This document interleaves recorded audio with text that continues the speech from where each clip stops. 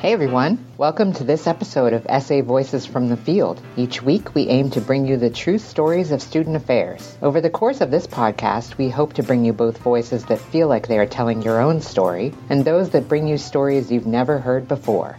The podcast with expert guests and practical advice. Get ready to learn and become the best higher ed professional you can be. Welcome to Student Affairs Voices from the Field. I'm your host, Dr. Corliss Bennett, and I am happy to have you here. This podcast is sponsored by NASPA. Now, I know y'all hear me say this every time I have a podcast. I'm going to say it again. Today, I'm really excited to have one of my colleagues and friends that we met in the elevator back in 2001. Oh my God. We'll talk about that in a second. One of my colleagues, Dr. Sabrina Sanders. How are you today? Corliss, I'm doing great. Thank you so much for having me and inviting me on Voices from the Field. It's so great to be back with NASPA, the professional association that's responsible for where I'm at today. Thanks to the programs and the mentors that I've had over the past umpteen years. Absolutely. What she's referring to is the topic for today, which is from NUFP Mentee to higher education thought leader. Ooh, that's deep. That's just so deep. Education thought. You really put some funk on that one, didn't you? Education thought leader. So we're going to go ahead and just get some background on Miss Sabrina. But I must say, I have to tell this story. Were we in the airport, or it wasn't until we got into the hotel at the regional? That was the car rental line. That's what it was. Right. So the Western Regional Conference I want to say it was Halloween, because we went downtown and we saw the parade. Yep. Halloween 2001. And as student affairs professionals, they call us the happy people. We've got icebreakers. We know how to talk on an elevator type thing. We're just so wee, right? Well, we met at the airport. I think we gave you a ride, didn't we? You sure did. I was trying to save my campus some money. Right. So we were walking, and all of us were getting off where are you from? Where are you from? And so you ended up coming with us and standing in line at the car rental place. And in Maui, and that's a little hint for those who are from the East Coast wishing that you had a conference in Maui. But anyway, we met at the Western Regional Conference in Maui in October 31st through like November something, 2001. And what was really interesting about that, as a side note, it was after 9/11. And if you recall, a lot of folks canceled their reservations, canceled everything that had to do with flying at that time. And I remember my best friend, who's also in the industry per se, or in higher ed, she talked to her mom, and her mom told her not. Now we're all grown, right? But her mom told her not to fly. And I didn't even think to call my mom. So I said, well, I'll call her. And as we lead into this podcast, it's really funny. So her thought was, well, Corliss, you'll either die going to paradise or die coming from paradise. You can't go wrong. Gotta love parents. So Dr. Sabrina has an interesting background where it comes to NASPA. And I think you and quite a few of our colleagues can be the poster child for NASPA. So let's talk about you as the poster child, starting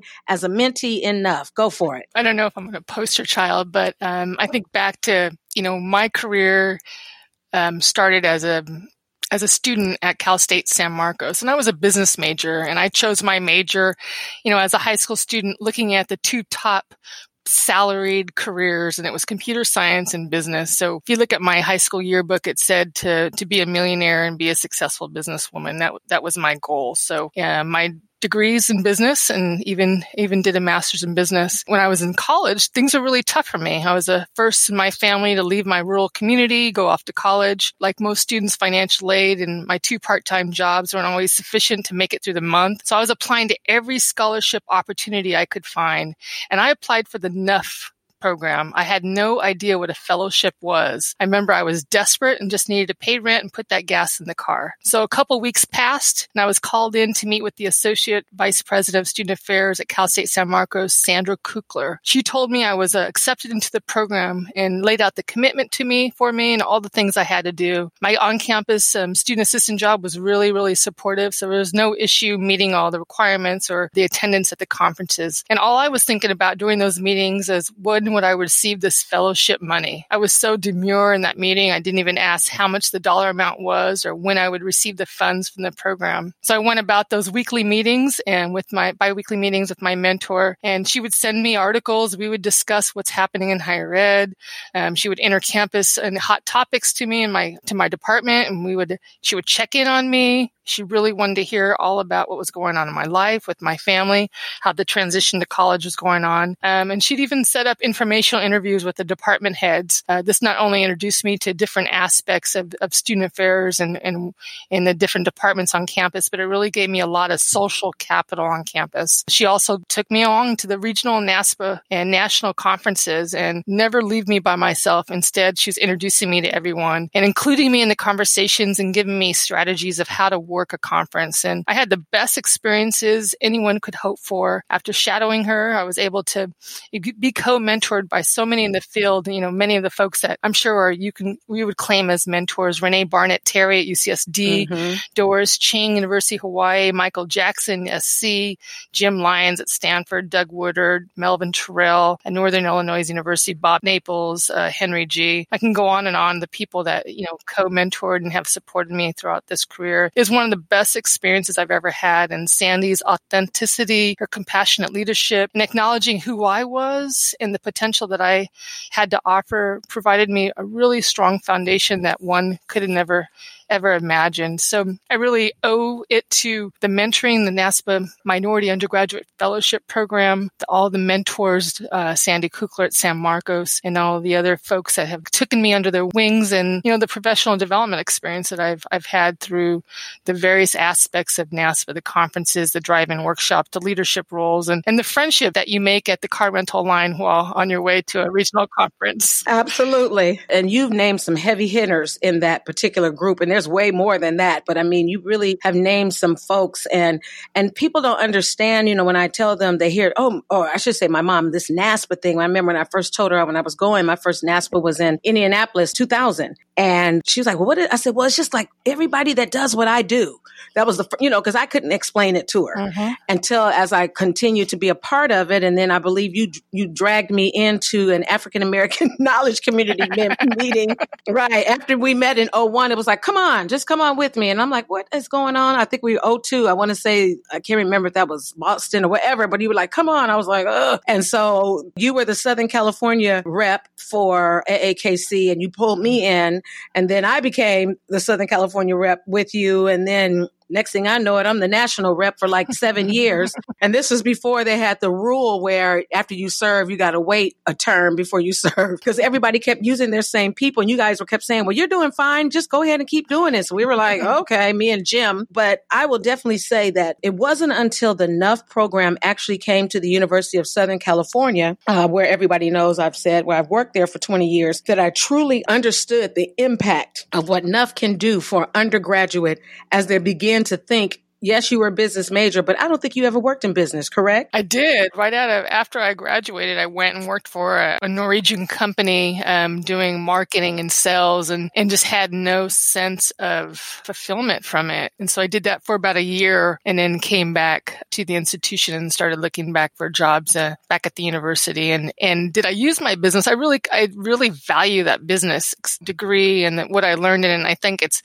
made me that much more diverse as a student affairs professional. So while I lacked some of the developmental and counseling curriculum foundation, I really have been strong in other aspects of the administrative, budgeting, personnel, organizational development aspect of my career. Right. Okay. So when you said you had the opportunity, once you got in, pulled in, sucked into student affairs, did that quick stint in business, because a year is kind of like you never really left type thing, even though you had some, let me not doubt your experience, but that student affairs drew you right back into higher ed. So tell us some of your positions and some of the background of some of the institutions that you worked for. Sure. My first job, as a student assistant, which many of us have worked on campus. I mean, I think about the value of a student employment experience, not only just to pay the bills and for retention and support and that sense of belonging, but also helps build your portfolio and your career experience. So my first job was working this is before Proposition 209.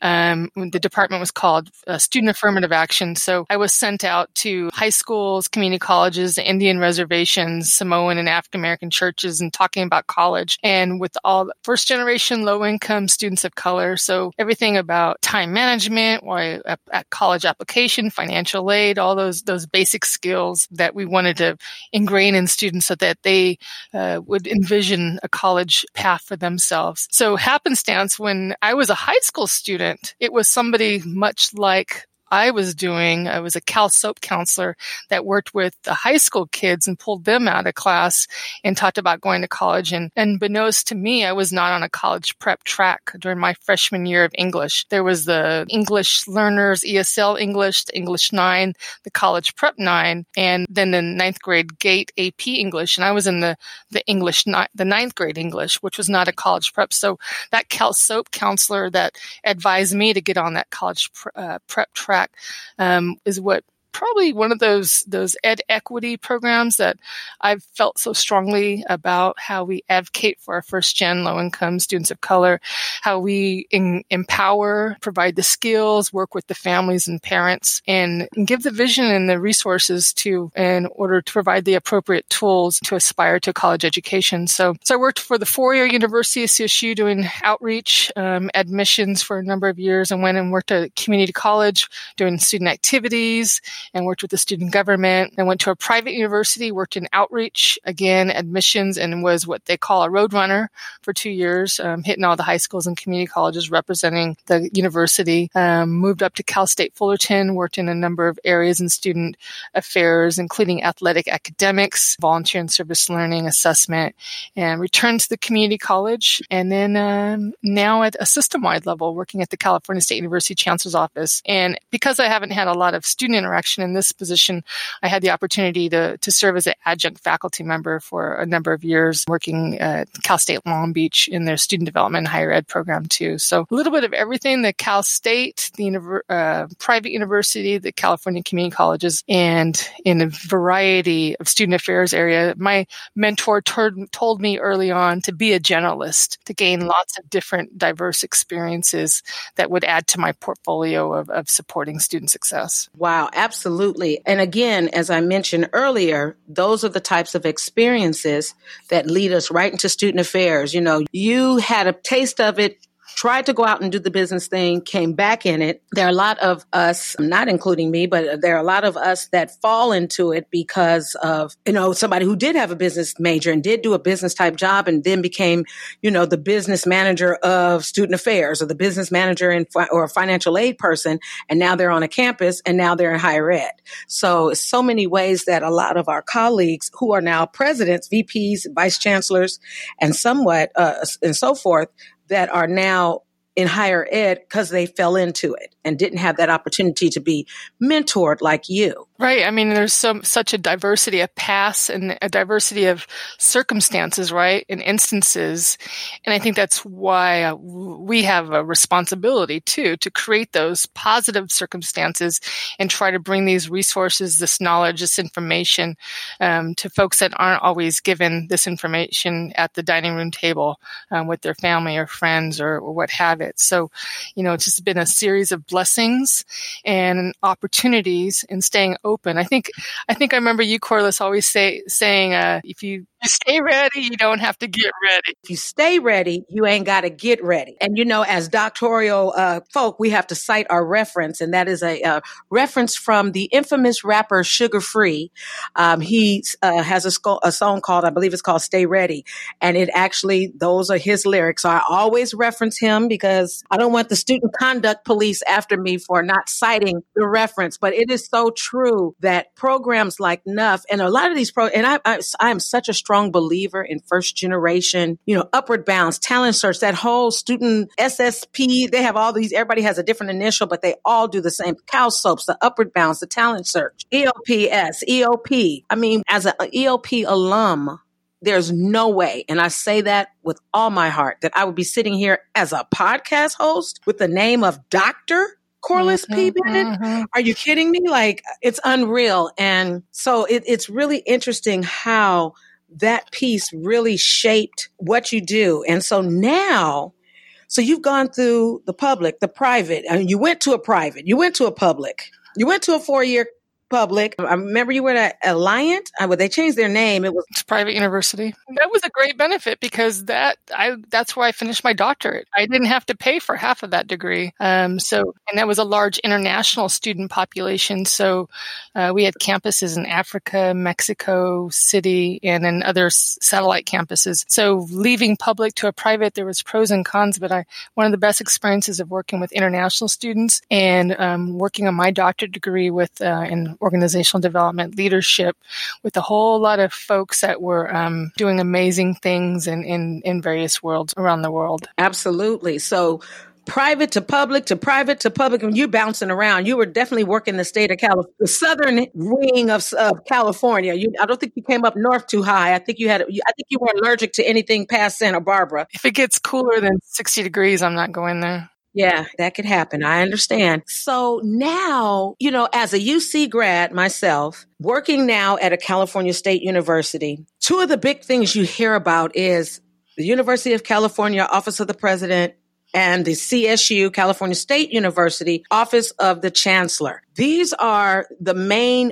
governing body for these two types of institutions. So we'll just switch over to where you're at, which is the California State University Office of the Chancellor. What do y'all do? I mean, break this down, because I always was like, okay, what's going on that the Chancellor Office, and just to give you a preview, and I'm sure you're going to share, the Chancellor's Office is over 24? Is it 23 or 24? We have 23 campuses. 23. I always say 24. I don't know why.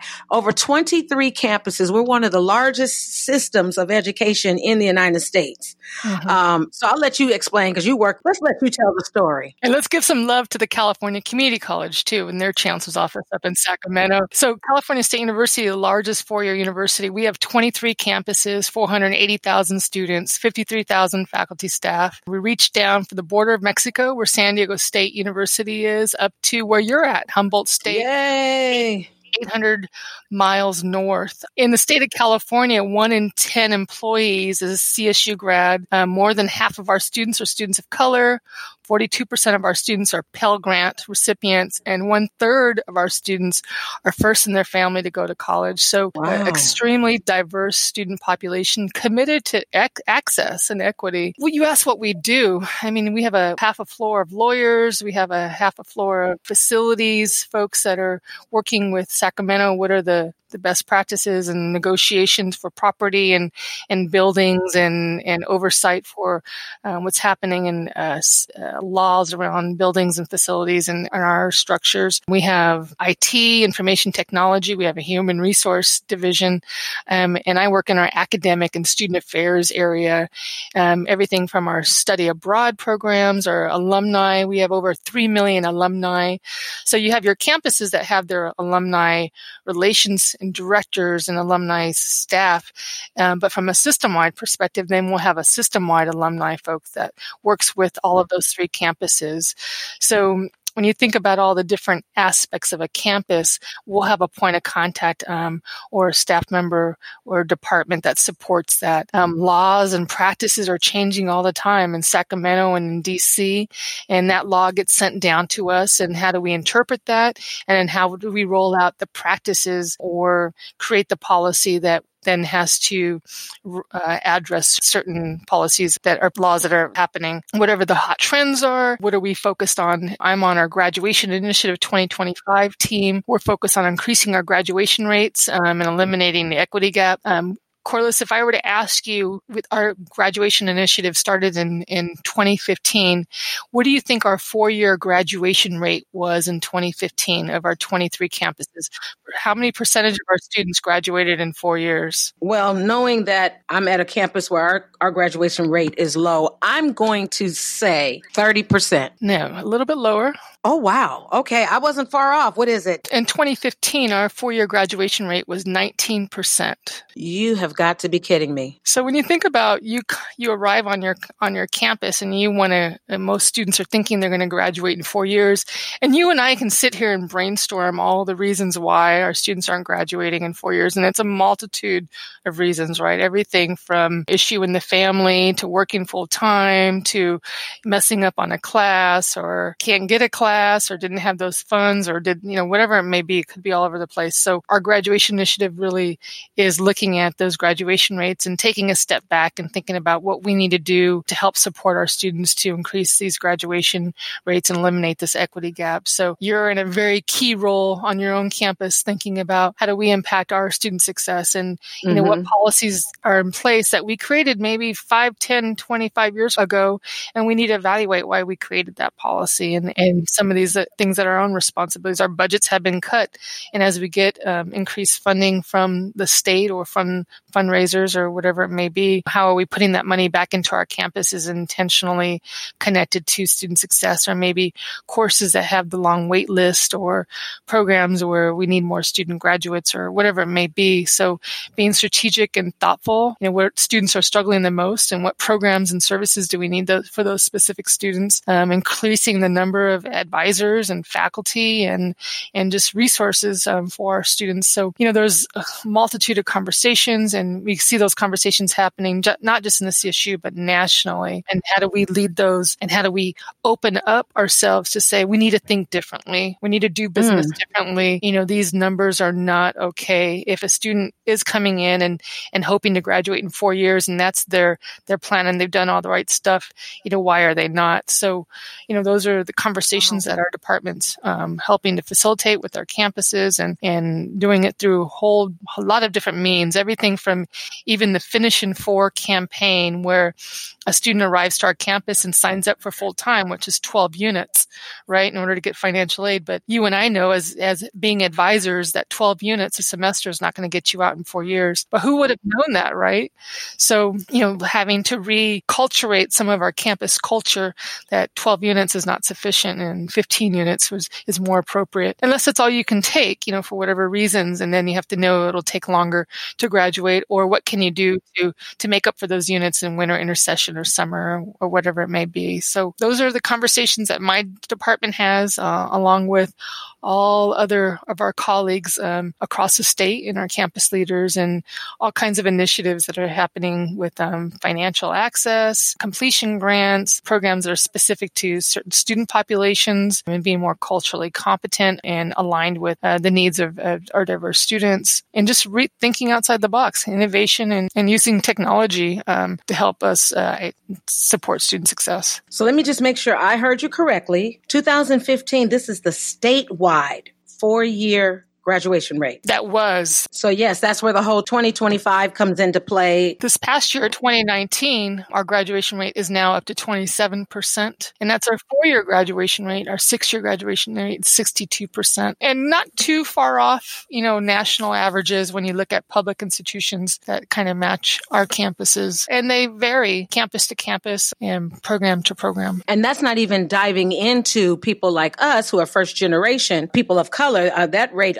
must be even more alarming, but that's another topic for another podcast. Wow. But that's amazing. I do remember a time, I can't remember the year, where the California state system and the UC, maybe it was the UC system, either one or both were saying, okay, students are taking forever to graduate. We know that part. And so, but it was because of the remedial coursework that they were in when they came in as freshmen. So if you're taking remedial, I was on the quarter system at University of California, Riverside. Most people are semester system. But if you're taking remedial work your freshman year, and by the time you get to English 101 and you're a sophomore, you're definitely going to do 5 years. I mean, and it depends on how long it takes you to get out of those remedial. And I remember them trying to do something where they were stopping that from happening. Can you talk about that a little bit? That's another one of the projects or initiatives that rolled out of our graduation initiative. And we were looking at the number of students that completed the A through G requirement. They took all the correct classes in order to apply to our university, and they had to take the placement tests, the placement math, the placement English test. So you've taken all the right classes, you've been admitted, you had your SAT scores, you met the minimum, you're ready to arrive on our campus, and you took the course placement test. And for whatever reason, your placement on that test result showed that you were not ready for a college level math and English. And there's been a number of states nationally that had already changed this. And when you looked at the breakdown of the statistics of those students that were placing in remedial, it was a large percentage of our students of color, African American, Southeast Asian, Latino students. And so we did have work groups and looking at that policy and change that policy and re-looking at student placement and utilizing other resources. For example, their GPA, their SAT scores, their results of their smarter balance in their high school test taking. And when we think about the number of students that with that policy change and not necessarily being placed in remedial, but being placed in maybe a course that has additional support services that are now mandatory because they may need additional support. And we had a number of students that were taking those classes and getting 0 units for that course. And then that adding on to needing more coursework.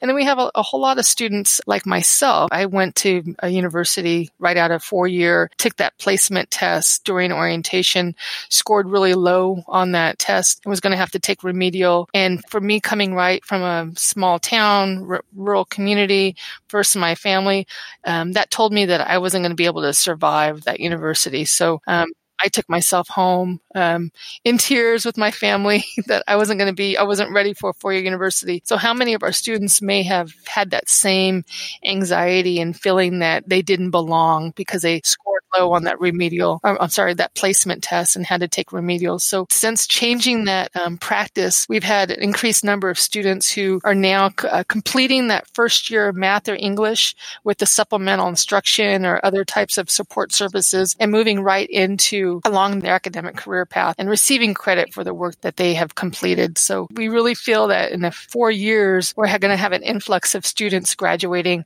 closer to their goals of graduation because they didn't have to spend time in a course that wouldn't have given them any units or could have done other detrimental things to what they felt they would be successful in higher ed. What's really helping here in the state of California, and you mentioned a shout out earlier to the California community colleges, which have, I want to say last count was 113 California community colleges. What's happening now in the state is that the first year is free.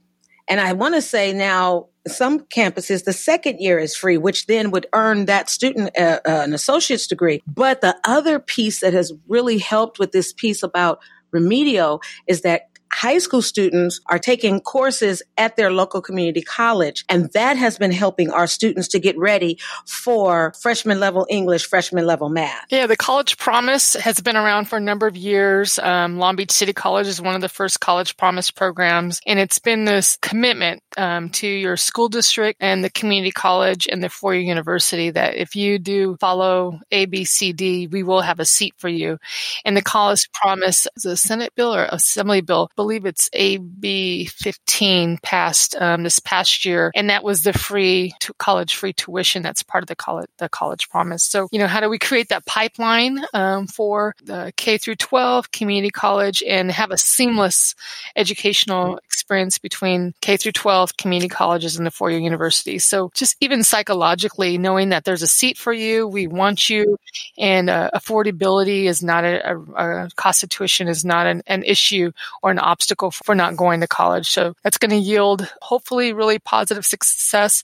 There's some research studies out of MDRC and the Kretzky Foundation, I believe. They're going to talk about those programs and, pros and cons, because we can all call a program a College Promise, but are we putting the support systems and mechanisms in place, or is it just a piece of paper? So those are conversations that will have to take place for the campuses that are now jumping on board, because to be intentional about that pipeline, as you know, means having those resources in play for those influx of students at varying levels of resources and the need for the advisement, the placement, and the courses to be there too. And my listeners have heard me say this over and over. Without EOP, I would not be here. Mm-hmm. And I didn't have a quote college promise program in high school. However, once my mom did hear about the EOP, I was able to apply and become a student.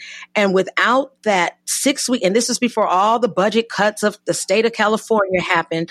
I'm a little older than you. So in the 80s, when I was in school, EOP was it. If you, and the whole push was to go to a UC, because if you were the top 10% of your class, you were kind of not guaranteed, but semi-guaranteed and offered a seat. And that EOP scooped the rest of us up that were the top 10% of our class, but our SATs were down towards the core of the universe, that the only way that I got in was under special recognition through our chancellor at that time, God rest her soul. Chancellor Rosemary was just instrumental in allowing me. She saw the potential, and I came in as special admit, and I had to be in the EOP program. And again, like College Promise, where a student can feel like, okay, if I do A, B, C, D, and E, they're going to give me a seat. That gives me a little more love as an EOP student, having the opportunity to live on campus for 6 weeks. Because we don't do that anymore. I've heard now the summer bridge programs are 3 days. And I'm like, what can you do in 3 days? They're all over the place. Yeah, so EOP is an educational opportunity program, and one of our premier programs, and an educational equity program that specifically for first generation low income students that apply for the program. And they do provide special admits. And it's a holistic review of students, that have had maybe more challenges than others and need that additional support, and are provided a counselor that they'll have over the course of 4 years, a book stipend, additional resources and support services. And Summer Bridge is that summer component. And they're everywhere from, I'm not sure the 3-day one, but a couple weeks to a month. So it just depends on what campus and how many resources and how many students they have. And the community colleges have the EOPS program, a little bit of a similarity. I'm not sure of who may have Summer Bridge programs, but that opportunity come on campus during the summer and feel, be a valid student in your cohort program before school even starts and the crowds come and you get lost in the excitement of the first week of school is really one of the most valuable resources serving our first generation students. So before we run out of time, just a side note, I felt the pain that you did getting into the EOP program, and we had to take the placement test then, because we actually were enrolled in English and math, if depending on which test and so I scored high in the English, and I was probably the below average, somewhere back in second grade math person. And so I had the low math and the high English. So it kind of worked out, because I was helping students helping them with their essays, and they were trying to drill that FOIL method in me, and I just couldn't get it. But because of that, it was very instrumental in who I am today. So as we get ready to close in a minute, I want to make sure that we touch on what types of things does the Office of Chancellor? You mentioned something about dealing with statewide initiatives and nationwide initiatives. And just briefly, as we come to a conclusion, if you can give us a little bit about that, because your information has been so valuable to our listeners. Yeah, there's been so many different projects that have come out driven by the needs of our students, driven by the hot topics and the trends that's happening in higher ed, driven by the needs of California. Our graduation initiative, one of the purposes is needing more college educated professionals to meet the workforce demands. So another project that came out was our chancellor, upon his arrival to the California State University, learned about the number of students that were dealing with food and housing insecurity from his conversations and visits. And so he commissioned 2 of our faculty, Dr. Rashida Crutchfield at Cal State Long Beach and Dr. Jen McGuire at Cal State Humboldt up at your campus. Yes. Oh, she is amazing person. Yes, she is. And so they surveyed all 480,000 students. And from that survey, they had about a 6% response rate, found about 10.9% of our students experiencing some type of housing insecurity, meaning they were couch surfing, staying with different friends or family members, sleeping in their cars.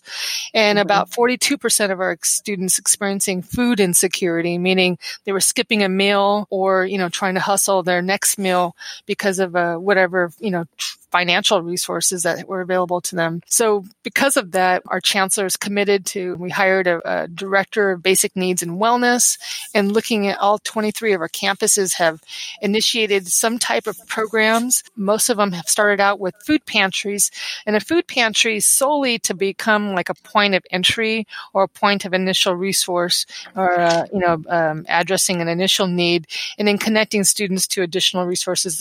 For example, the CalFresh, the SNAP food stamps program, emergency housing in the dorms, hotel vouchers. We found a number of students that maybe have classes on Tuesday, Wednesday, Thursday, and then they live 2 hours away, so they're sleeping in their cars just for those 2 nights. And so making affordable hotel vouchers available for somebody that just needed a couple days. And all kinds of programs that are popping up. Our universities are starting to partner with affordable housing resources, the mayor's office, and identifying affordable housing for our students, emergency housing resources, and utilizing some of the resources that are out there that we didn't necessarily always collaborate with our county social services or be aware of all the resources that are out there. So how do we erase the stigmatism amongst our campus to have those conversations? How do we educate and become aware of all those resources are out there? How do we scale up some of these programs and services? How are we, students that aren't using their food, their meal plans can donate a meal to the program, and then a student that's dealing with an emergency can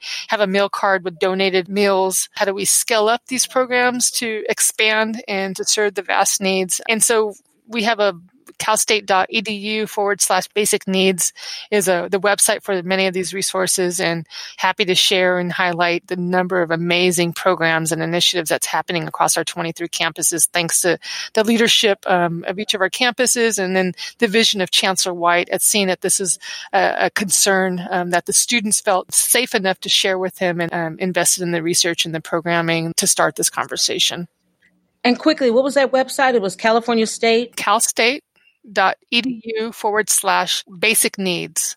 Gotcha. Okay. We framed out the term basic needs, addressing the whole perspective of food and housing and security, and, thinking about kind of like that Pavlov's dog, that those basic needs that everybody should be able to have access to. And as we're supporting student success and we're thinking about obstacle towards our graduation, you can't focus in a class if you're hungry. Right. Absolutely. I've been writing like I'm crazy here. I heard you say 42% food insecurity. What was the housing insecurity percentage statewide? The students experiencing being homeless and housing insecure is about 10.9%. Really? That low? Yeah. Interesting. Maybe it's just per campus, it gets kind of high. But 10% housing insecurity, 42% of statewide is food insecurity. Correct. And our colleagues at the University of California and the California community colleges have now done their own system-wide surveys and gathering their own research and rolling out their programs.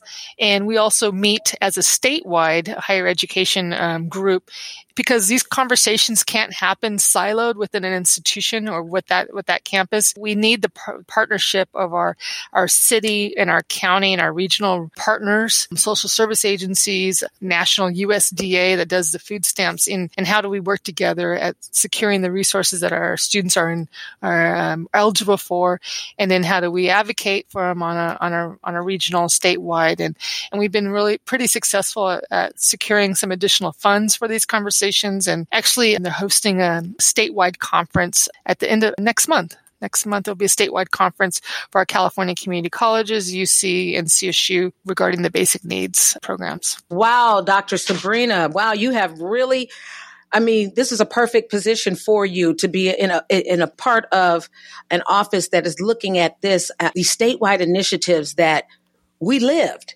And now has become, prevalent across the United States. Housing insecurity, food insecurity, that's a whole nother topic for a whole nother podcast that now we have to end having so much fun with you and learning so much good information about our state of California. But we must wrap up now. Thank you so much for joining us today.